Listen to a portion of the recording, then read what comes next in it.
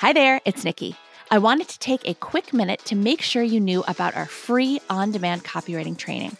Whether you're brand new to copywriting or you just can't seem to hit your income goals, this training is for you. You'll learn the 3 secrets to landing freelance copywriting work without wasting time on frustrating job bidding sites like Upwork and Fiverr or cold calling strangers. And if you've listened to any of the student stories on this podcast, this is the exact same training they all got started with. I'm talking about Kate K, who's making 6 figures working part-time and who just retired her husband to help her run the business. Stuart, who replaced his full-time salary with freelance copywriting work and then some. Stacy, who hit 6 figures in 6 months, her very first year as a full-time freelancer. Ashley, who landed the in-house copywriting job of her dreams. They all started with this free training, and you can get started with that same training too. Sign up right now at freecopywritingtraining.com. Are you ready to learn the keys to copywriting success? My name is Nikki Krawczyk, and I've been a copywriter for more than 20 years, writing for multi-billion-dollar companies down to solopreneurs and every size business in between. My co-host Kate Sitarz and I, along with the rest of the Filthy Rich Writer team, are sharing everything we've learned in our decades in the industry so that you can start and scale a successful copywriting business of your own. To us, being filthy rich means having a job you love, being good at what you do, and making great money doing it. Let's dig in. Okay, welcome back. Today we have something a little bit special for you. You're going to get some insight into our laser coaching sessions where Kate and I coach students personally. Now, of course, our CCA students always have access to our coaching calls twice a month, and then, of course, our fabulous Facebook group as well. But these are special calls where we really get to dig into their specific questions in that moment. They're only 10 minutes, but boy, do we pack a lot of coaching and information in there. The topics are going to run the gamut. So no matter what you are interested in as a copywriter, even though you're not in the hot seat, I guarantee that you're going to hear something useful and interesting. Also, just a heads up that in a couple of the recordings, students mention Pitchapalooza and Write Starts, which are a couple of our student-only events. They're free for our students, and as with everything we do, they're designed to get people taking action and seeing success. So when you hear that reference, just know that that's what they are. So without further ado, let's dig into our laser coaching sessions. Hello, Shelby. Hi. Hello. All right. What can we do for you? What can we help you with? Okay. Well, first, I wanted to say thank you both for everything you've done. You made such a huge change in my life. I'm very grateful. Thank you. You have made the change, but yes. Thank you for letting us be a part of it. Well, you gave me the opportunity for the change was the thing. Well, thank you for that. I actually took notes here because I wanted to make sure I didn't forget something because it's kind of complicated. Okay, so turn this up. So I've been having some trouble with finding like the deep benefit or like the benefit, like the real benefit when anything that isn't like functional. Mm-hmm. Like we go over in the course, this makeup or whatever will make you feel nice. Or, and I asked this like when I first joined, like especially with art, landscape, it brings your landscape into your home. Okay. But but it's not nearly all going to be like that. Cause like, I want to get into helping like with art, with like creative writing or like novels and stuff. Cause I do that some myself. And then like the entertainment kind of side of things. Yeah. And when it's not educational or like functional, I'm having trouble finding what the deep benefit is. Yeah. Especially because it's so subjective. Absolutely. Well, and it is absolutely. And you can think of it in the microcosm, right? Like what does the entertainment brings joy into your life? It can bring fulfillment into your life. It can open your mind to possibilities. But remember too, that you're not going to be writing for art as a whole, right? Art is not going to be your client. You'll be writing for, say, an individual maybe an individual author. Maybe you'll write the back cover copy of their book or the inside flap copy of their book, in which case you'll have the ability to dive into what makes that particular story exciting or appealing or enticing or insightful. Does that make sense? It can be a little confusing to think about, like, what is the deep benefit of something big? Because it's going to be for each individual project. So, if you're describing a piece of artwork, let's say you're working with a writer, with a painter, and they want you to describe their artwork for the website and make it sound compelling. You're going to be writing about that particular piece of artwork. And so then you can lean into that particular, like you said, maybe it's a landscape, and maybe it brings a sense of calm, and it brings a sense of peace, or it inspires them to think differently about the world around them. So it's true that with some things, it's a little bit less concrete, like this artwork did not, made me lose 10 pounds, something like that. But there's still a benefit to these. There's still the softer benefits are still important. And when it comes to art, often it will be those softer benefits, but that's still, especially for people who appreciate art, those softer benefits can matter just as much, right? Depending on your project, really digging into who the audience is, I think is going to be essential. Who is this artist's target audience? Because I think depending on the artwork, you're going to have very different. Is it more commercial? Is it more high-end collectors? Is it, who is purchasing this, and what is that? What are those people like? What are their wants and needs? What's typical about the audience? And I think that's going to be really helpful to talk with your client, obviously, to say, hey, who are your customers? And then really go from there. And if they have a tone guide, great. If not, I think digging into that as well, of like, what are the kind of words that these people use? What are emotions connect with them?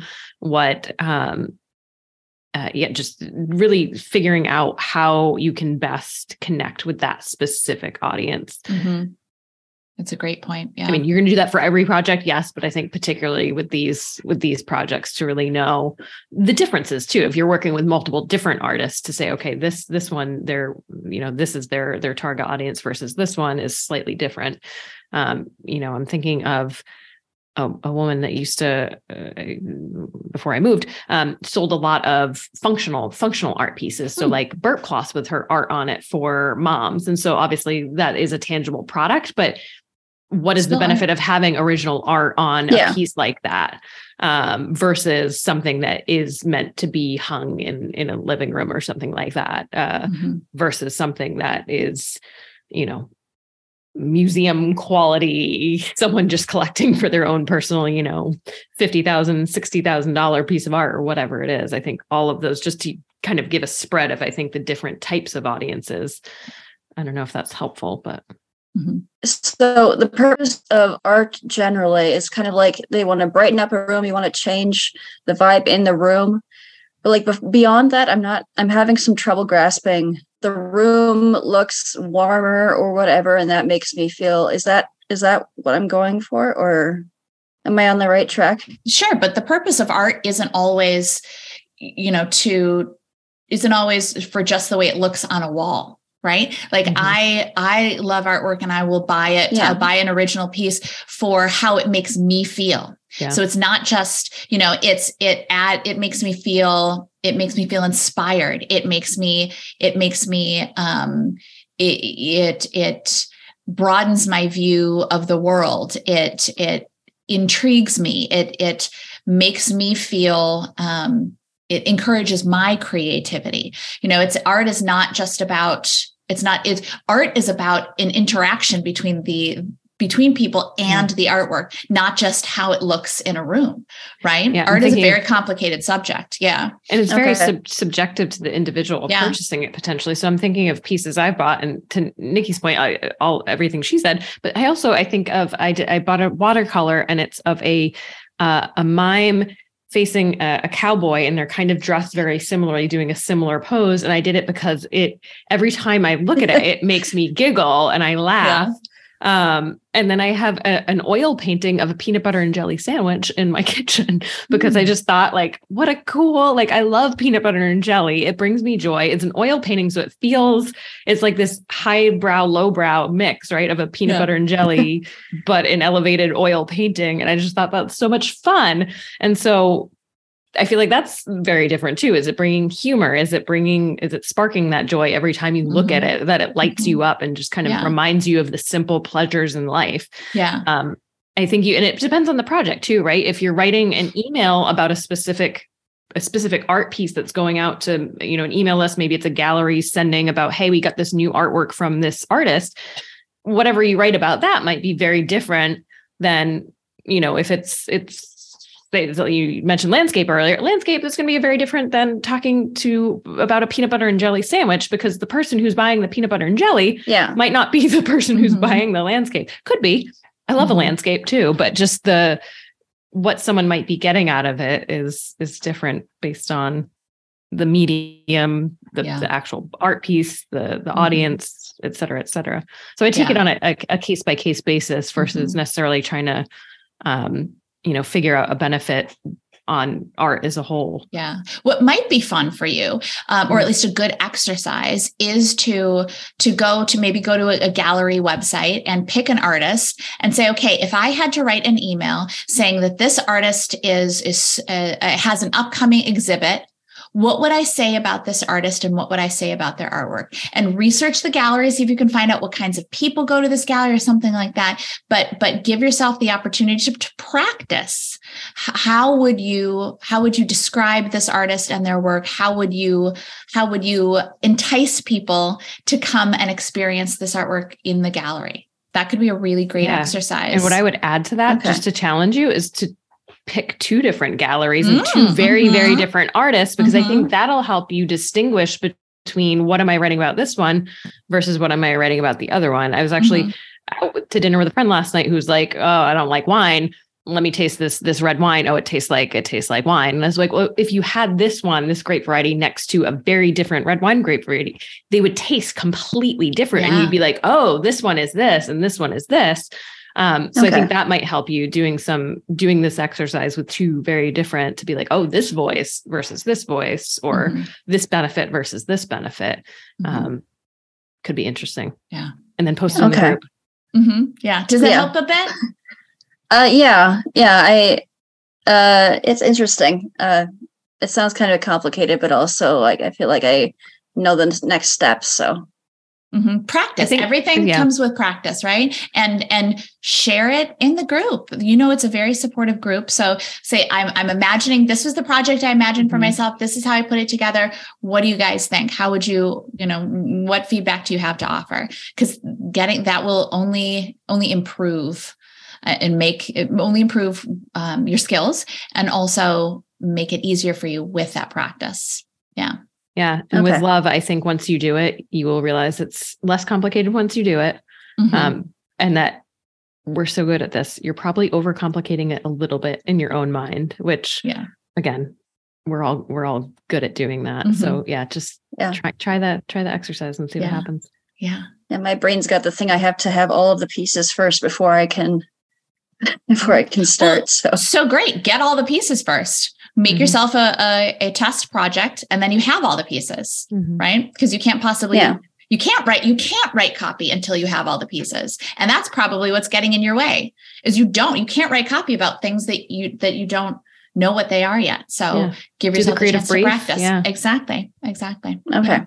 Excellent. All right. Thank you. You are so welcome. Be sure to share it in a group when you do it. Yeah, I will. Awesome. Thanks, Shelby. Like what you heard? Subscribe to the Build Your Copywriting Business podcast so you never miss any copywriting tips, tools, or tactics.